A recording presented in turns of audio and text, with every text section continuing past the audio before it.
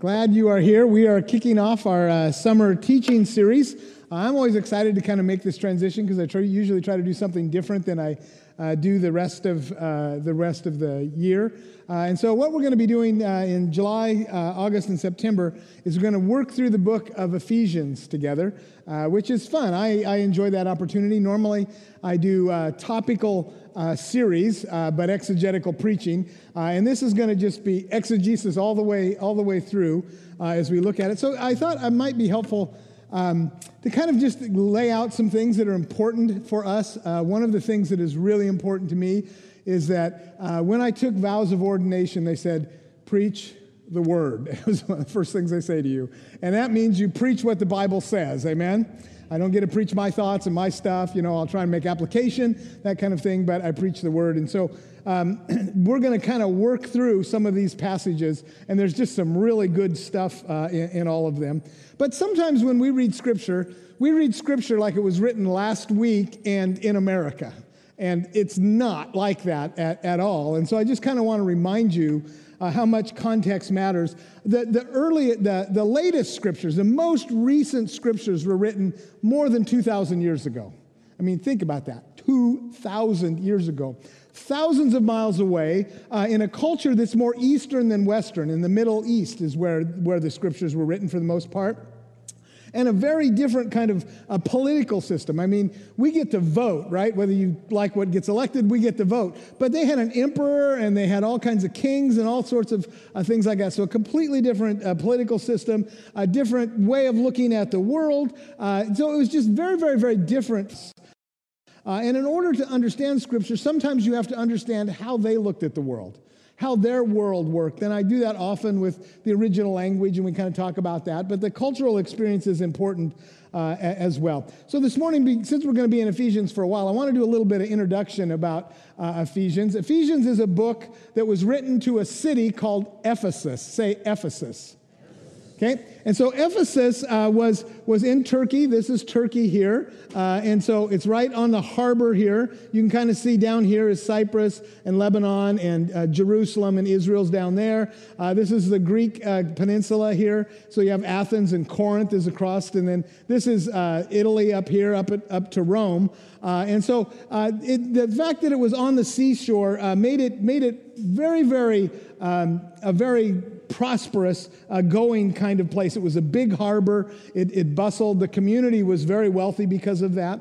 But it was also very diverse because people came from all over the world to be at Ephesus, whether they were traveling through, whether they would set up, places of commerce there, start a business there. It was just a wildly, wildly diverse sort of place for them. And so the difficulty for them was, and you'll see this as we move through Ephesians, is they're constantly kind of having to deal with the question, how can we become one when we're so different from each other? Kind of sounds like today, amen? In this world with all of this kind of stratification and all of the kind of moving to the corners of the whole sort of thing, that same sort of thing happened to them as well. And so Paul spent 3 years living in Ephesus, who was the author of Ephesians. And so he knew the people really, really well and was very connected to them. So in Ephesus, there was one thing that Ephesus was really, really, really known for over everything else, and that's the temple of Artemis. Say Artemis. Artemis is a Greek god, sometimes known as Diane. And this is kind of a picture of what she looked like there, based on their sort of thing.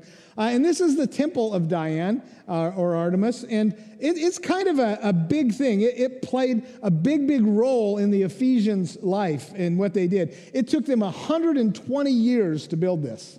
So you're talking generation after generation after generation that is working on this. And it lasted for almost 1,000 years. In fact, today you can go there and still see some of the ruins of it. And so in Ephesus, Paul and John both went through Ephesus and talked to them. And they spent their time usually battling with the worshipers of Artemis. There was this tension between Christianity and Artemis and how that worked. And that becomes important later on, especially when we start talking about women in ministry, because there's a very specific context in Ephesians. It's a part of that. And Paul began to win a lot of people to Christ. And so that created tension. And if you know the story, he got into all kinds of trouble there. Another interesting fact about Ephesians, Ephesus, is that according to tradition, Mary and the Apostle John spent their final years there. Mary, the mother of Jesus, spent a number of years there. And in fact, if you were to go today, they will show you a place that they believe is the home that Mary lived in and the grave where John was buried. I don't know if that's absolutely true. It's really hard to figure that stuff out for 2,000 years. But very likely they did live in that place. And just a reminder that Ephesus is not a Jewish community. It's a Gentile community. It's got a lot of Romans in it and Greeks in it, and then people from all over the world. So as we start into this, I want us to do a memory verse again, just because I think it's good for us to come back to that. And so the passage is found in Ephesians 4:31 and 32, because this kind of sums up the book of Ephesians, what they're writing about. So it says, "Be kind to each other, tender-hearted, forgiving one another, just as God through Christ has forgiven you." So let's say that together, okay?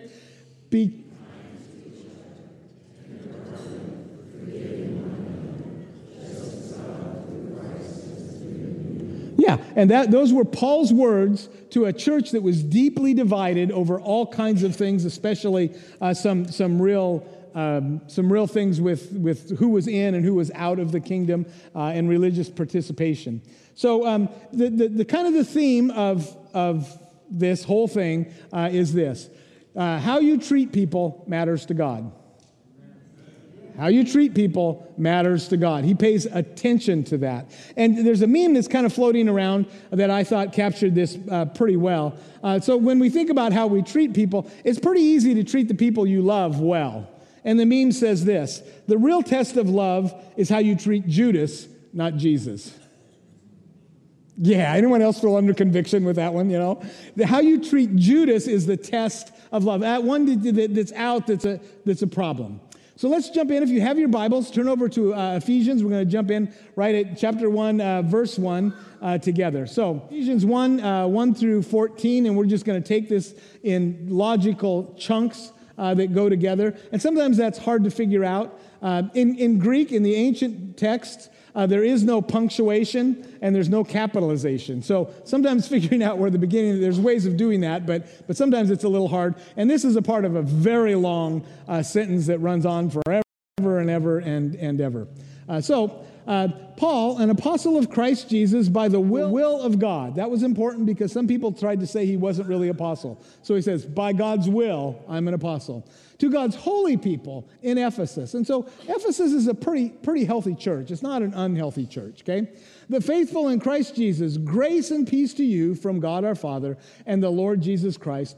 Praise for spiritual blessings in Christ. And that's a pretty standard greeting. I have a lot of my friends who are more religious than I am that are pastors that on every email, everything they say, grace and peace to you. So that's just the standard. They've gotten that. Now we're going to get into what he really wants to talk about here.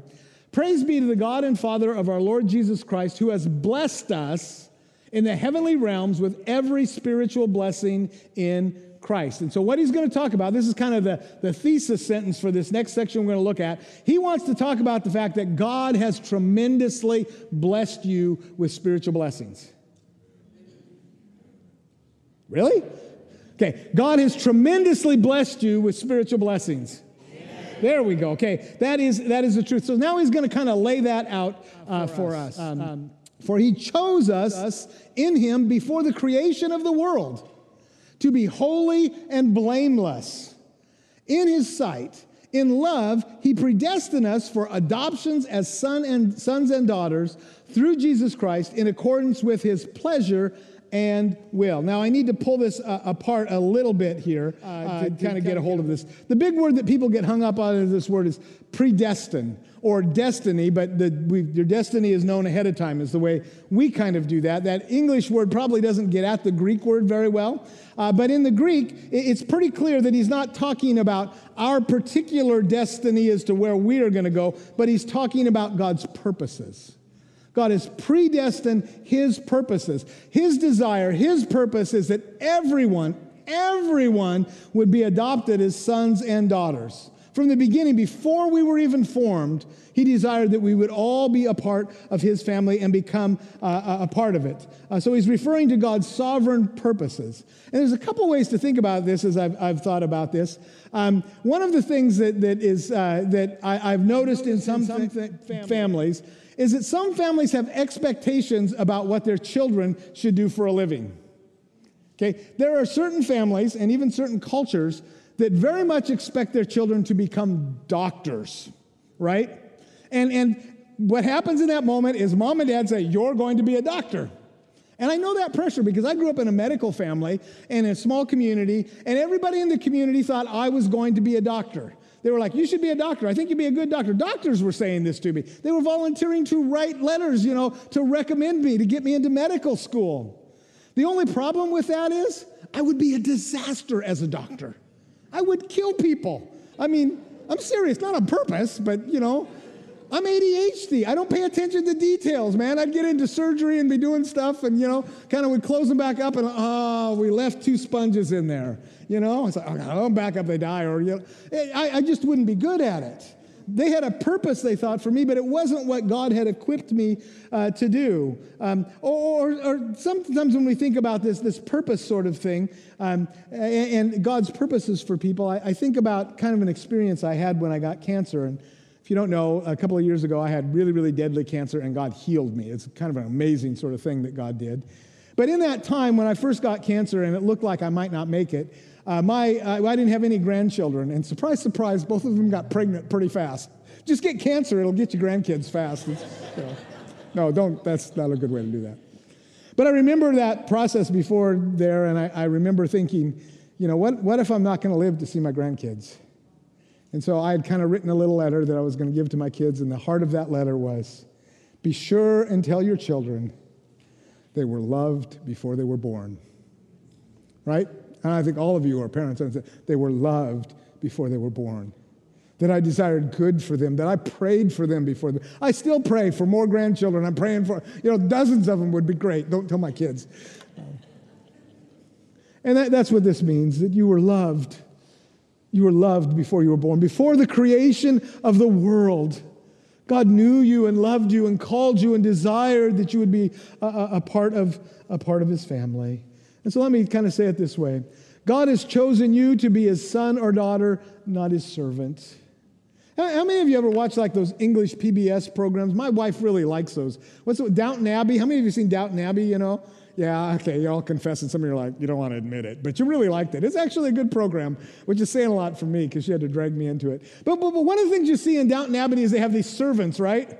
And when the family's having a meal, the servants are standing around kind of the outside, or they're at the door kind of listening. Oh, somebody's running out of water. Yeah, sir, can I help you with that water? And they give them the water. And then there's somebody over, they need a little more food. So they come over and they give them a little, can we take that plate? Can we take that tray?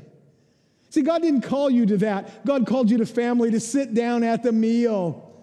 You are one of us. You're one of the family of God. You're an insider in all of this. God has chosen you to sit down at the table and enjoy the fellowship. Have some ham. Well, maybe not for Jews, but have some more of whatever we're doing here. And then I love that the sons and daughters ship. I should back up just a bit here. It talks about. Let's go forward here. But it says in there, did you notice it said that it brings God pleasure to do that? Do you know that you bring God pleasure? Yeah, evangelicals are not convinced of this. We have spent so much time under preaching that condemns and tells you all the things that you're doing wrong and you better do this or you're going to that it's very hard for us when Scripture says God finds pleasure in you. Now, you guys find pleasure in your children? I mean, not all the time, but most of the time. Amen? So it's not such a big leap that God would find pleasure in you, even when you're not perfect, right? I love my kids even when they're flawed, and I find pleasure in them. And God said that He has pleasure in you. The same way that children bring pleasure to a parent, you bring pleasure to God. And this whole idea of this meal together and this thing goes right to the idea of what we do at communion. Every time we come to the Lord's table, you are reminded you are not a servant, you're a son or a daughter of the living God. And that He invites you to His table. And that we love one another. That's why we have that big thing out there. We are family. Friends who are like family. Because at the end of the day, biologically, your blood makes you family. But in the kingdom of God, it's the blood of Jesus Christ that makes you family. And we are family. Say, we are family. Yes. And so, next verse, verse 6. In the praise, to the praise of His glorious grace, which He has freely given us in the one He loves. So this whole thing comes from grace in all of this. And I keep trying to find new ways to say and define grace. Here's my latest one. Grace is extraordinary generosity on the part of God. Extraordinary generosity. You get what you don't deserve. And mercy means you don't get what you do deserve, but grace means you get what you don't deserve, that God freely gives it to you. And there's an interesting play on words here with Paul. The word given actually shares the same root as grace in this passage. So another translation of this might be, to the praise of His glorious grace, which He has graciously given in the one that He loves. Grace upon grace upon grace. Extraordinary generosity of God and the self-sacrificing love of God. In Him, we have redemption through His blood and forgiveness of sins in accordance with the riches of God's grace, He keeps coming back to this, that He has lavished on us with all wisdom and with understanding. So you know what redemption is? Redemption is to buy back what was already yours, right? And so in their culture, the certain members of the family would have the opportunity, if land had been sold, to buy back that land so it stayed in the family. Or if someone had been sold into slavery because they couldn't pay their debts, maybe an uncle or someone along the line could buy that person back. But I think as much as those are helpful to me, here's the one I think about. And I just watched too much TV, but I watched a TV show just the other day where a kid was kidnapped. I would liquidate every asset I have to buy back my child. Amen? It was mine to begin with, but it don't matter. We're not going to argue justice in that moment. We're arguing love. And that's what He's saying to you. He gave His everything. He liquidated everything. Christ came in the flesh and died for you in order to buy you back, to bring you back in and offer you forgiveness of sins, to redeem you in accordance with His riches and through His grace that is a part of that. And he in that moment, He gives us this last word. It's kind of like He's trying to express grace and say how big it is, and He's just running out of words that work. And so He runs onto this word called lavished on us. Say lavished. No, say lavished. Isn't that fun to say? It's just a fun word to kind of say when we do that. And so lavish carries the idea of over the top, ridiculously too much, right? This is like when I went to my mother-in-law. Her way of showing love was through food, right? So it was like you pile it on, you finally get it cleared off. She's like, oh, you need more food? I'm like, no, please, no more food. You know, it just piles it on. Embarrassingly too much, outrageous, flashy, and here's the one I like best. Wasteful. Wasteful. Lavish is wasteful in this thing. And so God does not ration grace. He flings it around wastefully.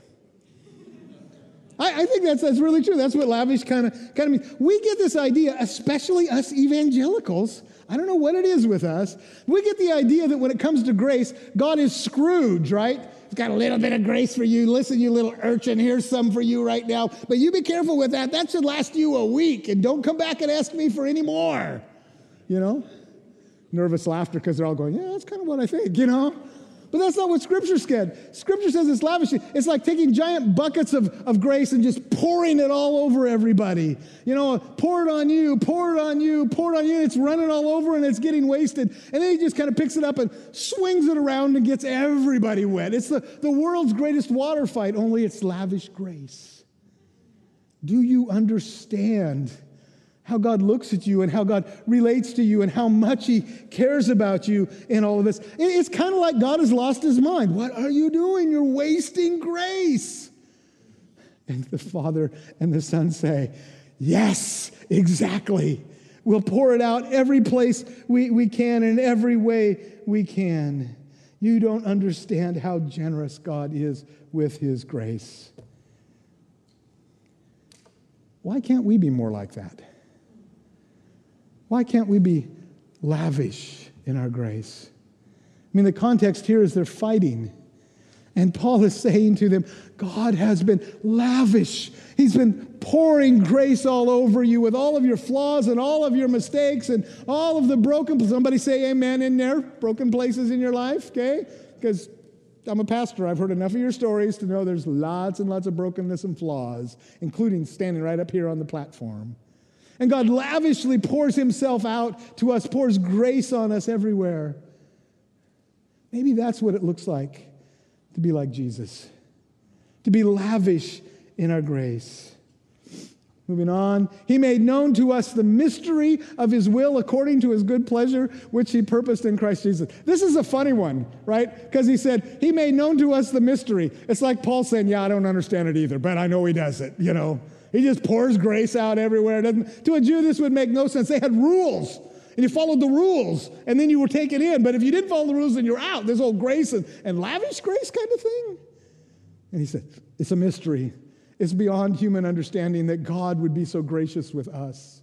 But it is the reality in this, that everyone gets grace poured out on them, even Gentiles, you Jews, and even Jews, you Gentiles.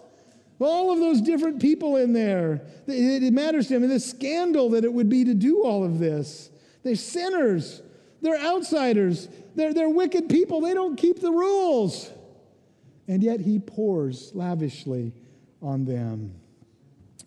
To be put into effect when the times reach their fulfillment, to bring unity in all things in heaven and on earth under Christ. This is where he takes a little bit of a turn. He's talking about the lavishness of God's grace.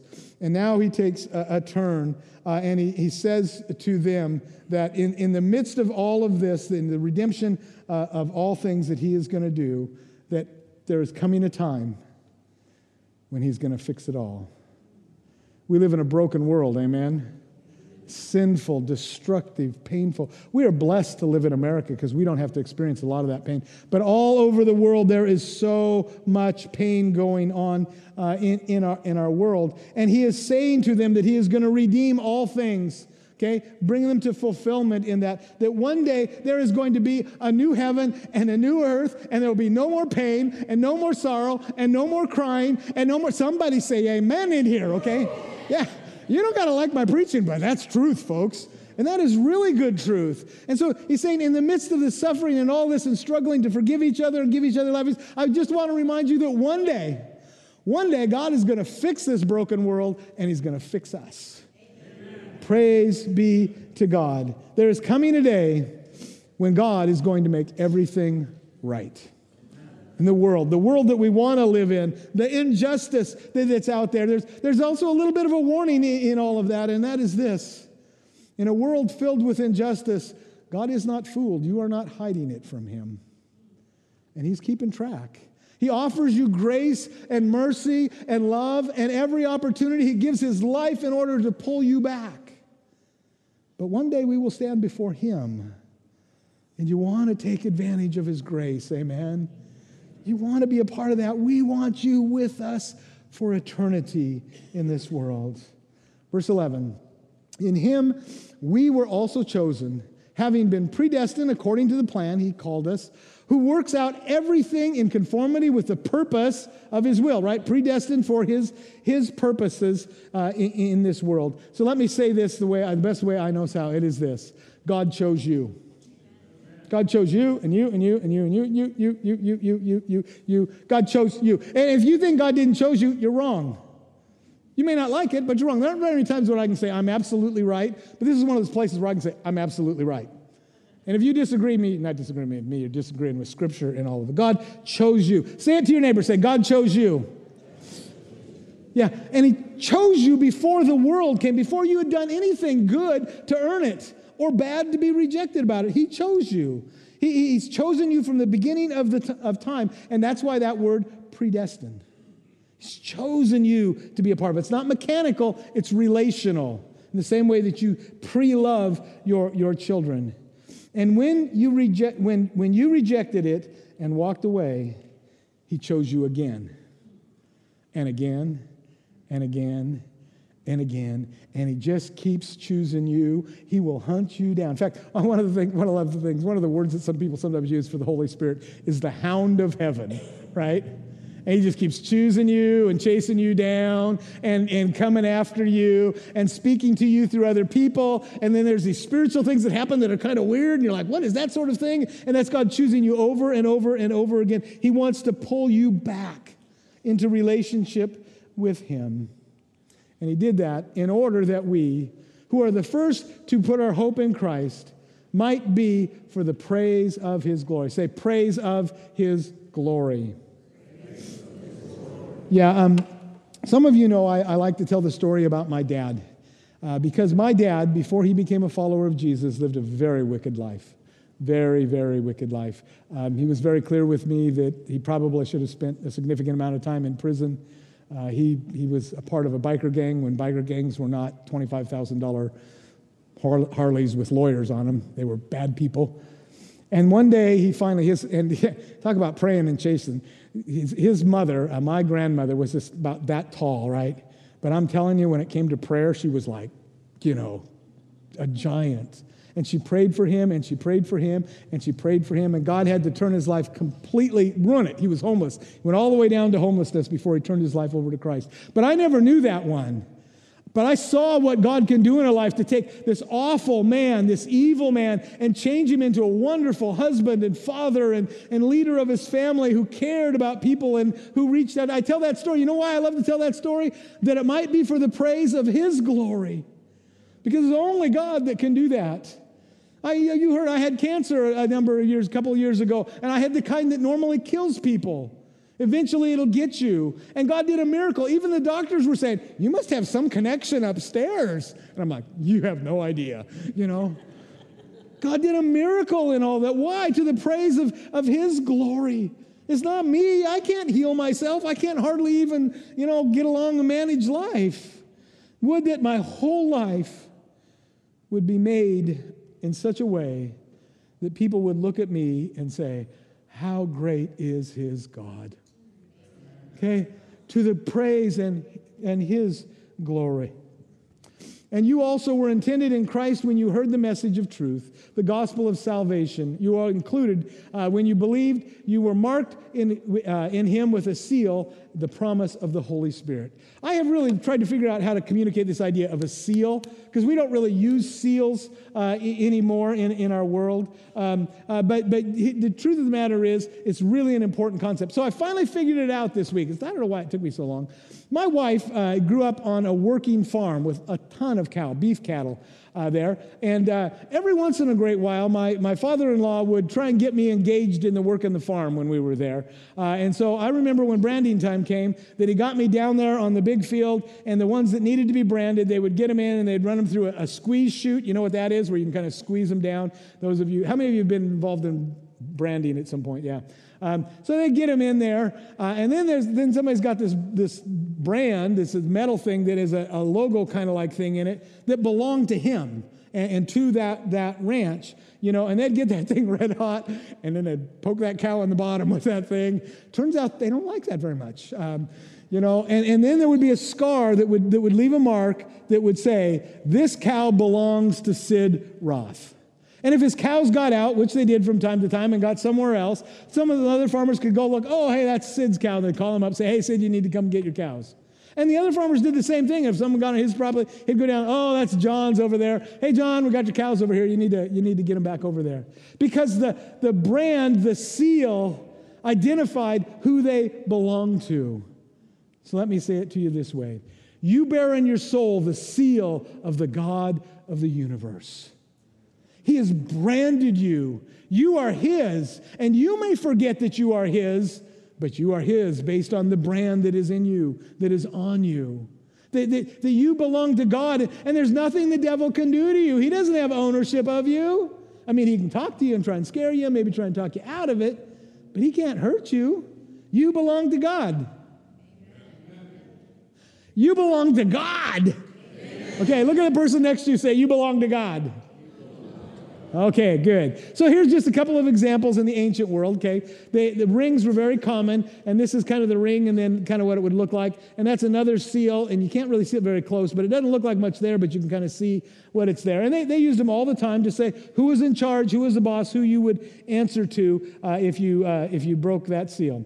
So let me kind of wrap this up real quick and make a couple of points here. 14, who is in his deepest guaranteeing your inheritance until the redemption of those who are God's possession in the praise of his glory. So the Holy Spirit is the deposit in heaven, right? So when you make a deposit, it means you got something coming, right? Yeah, that's what it means. But I want to move on. I want to get to this. Paul is reminding those who are in, the Jews, that those who you think are out, the Gentiles, are in by God's extraordinary generosity, by his grace in all of this. That God has brought them into the kingdom of God. He has lavishly wasted his grace on these stupid Gentiles. Yeah, you should all laugh because I think almost all of us are Gentiles and we're here today because God wasted his grace on some crazy Gentiles back in that time. So let me think about this for a minute. It is possible that there are people who you and I think are out, and God says are in. Amen? Amen? Okay? We don't get to judge. We can't judge. We can't see a heart. And the truth of the matter is, Paul is pushing back on the insiders in all of this. So if that was the Jews. So we bring it forward to the 21st century America. Who are the insiders today? Don't be quiet. We are the insiders today. Amen? I have been in the Church of Jesus Christ for generations. I am ordained. I'm called to protect the faith and guard our theology and preach the word. I'm an insider. And this is a challenge to all of us who have been insiders in the church. That it just might be that there's some people that I am persuaded are out. And God has lavishly poured grace on them. And they're in. Amen? Amen? And so, the second thing, Paul reminds them that what binds us together is vastly more important than what separates us. What binds us together is vastly more important than what separates us. Don't let little things that don't matter for eternity separate us from one another. And here's the final kind of truth, and that's this. As followers of Jesus, we are blessed beyond all reason. If our worship team would come. Amen? We have all these great spiritual blessings that are going in all of this. Lord, help us to be generous with our grace, extraordinarily generous with our grace. And so the final question, what does Jesus want you to do with what you've heard this morning? Is there someone you need to give grace to?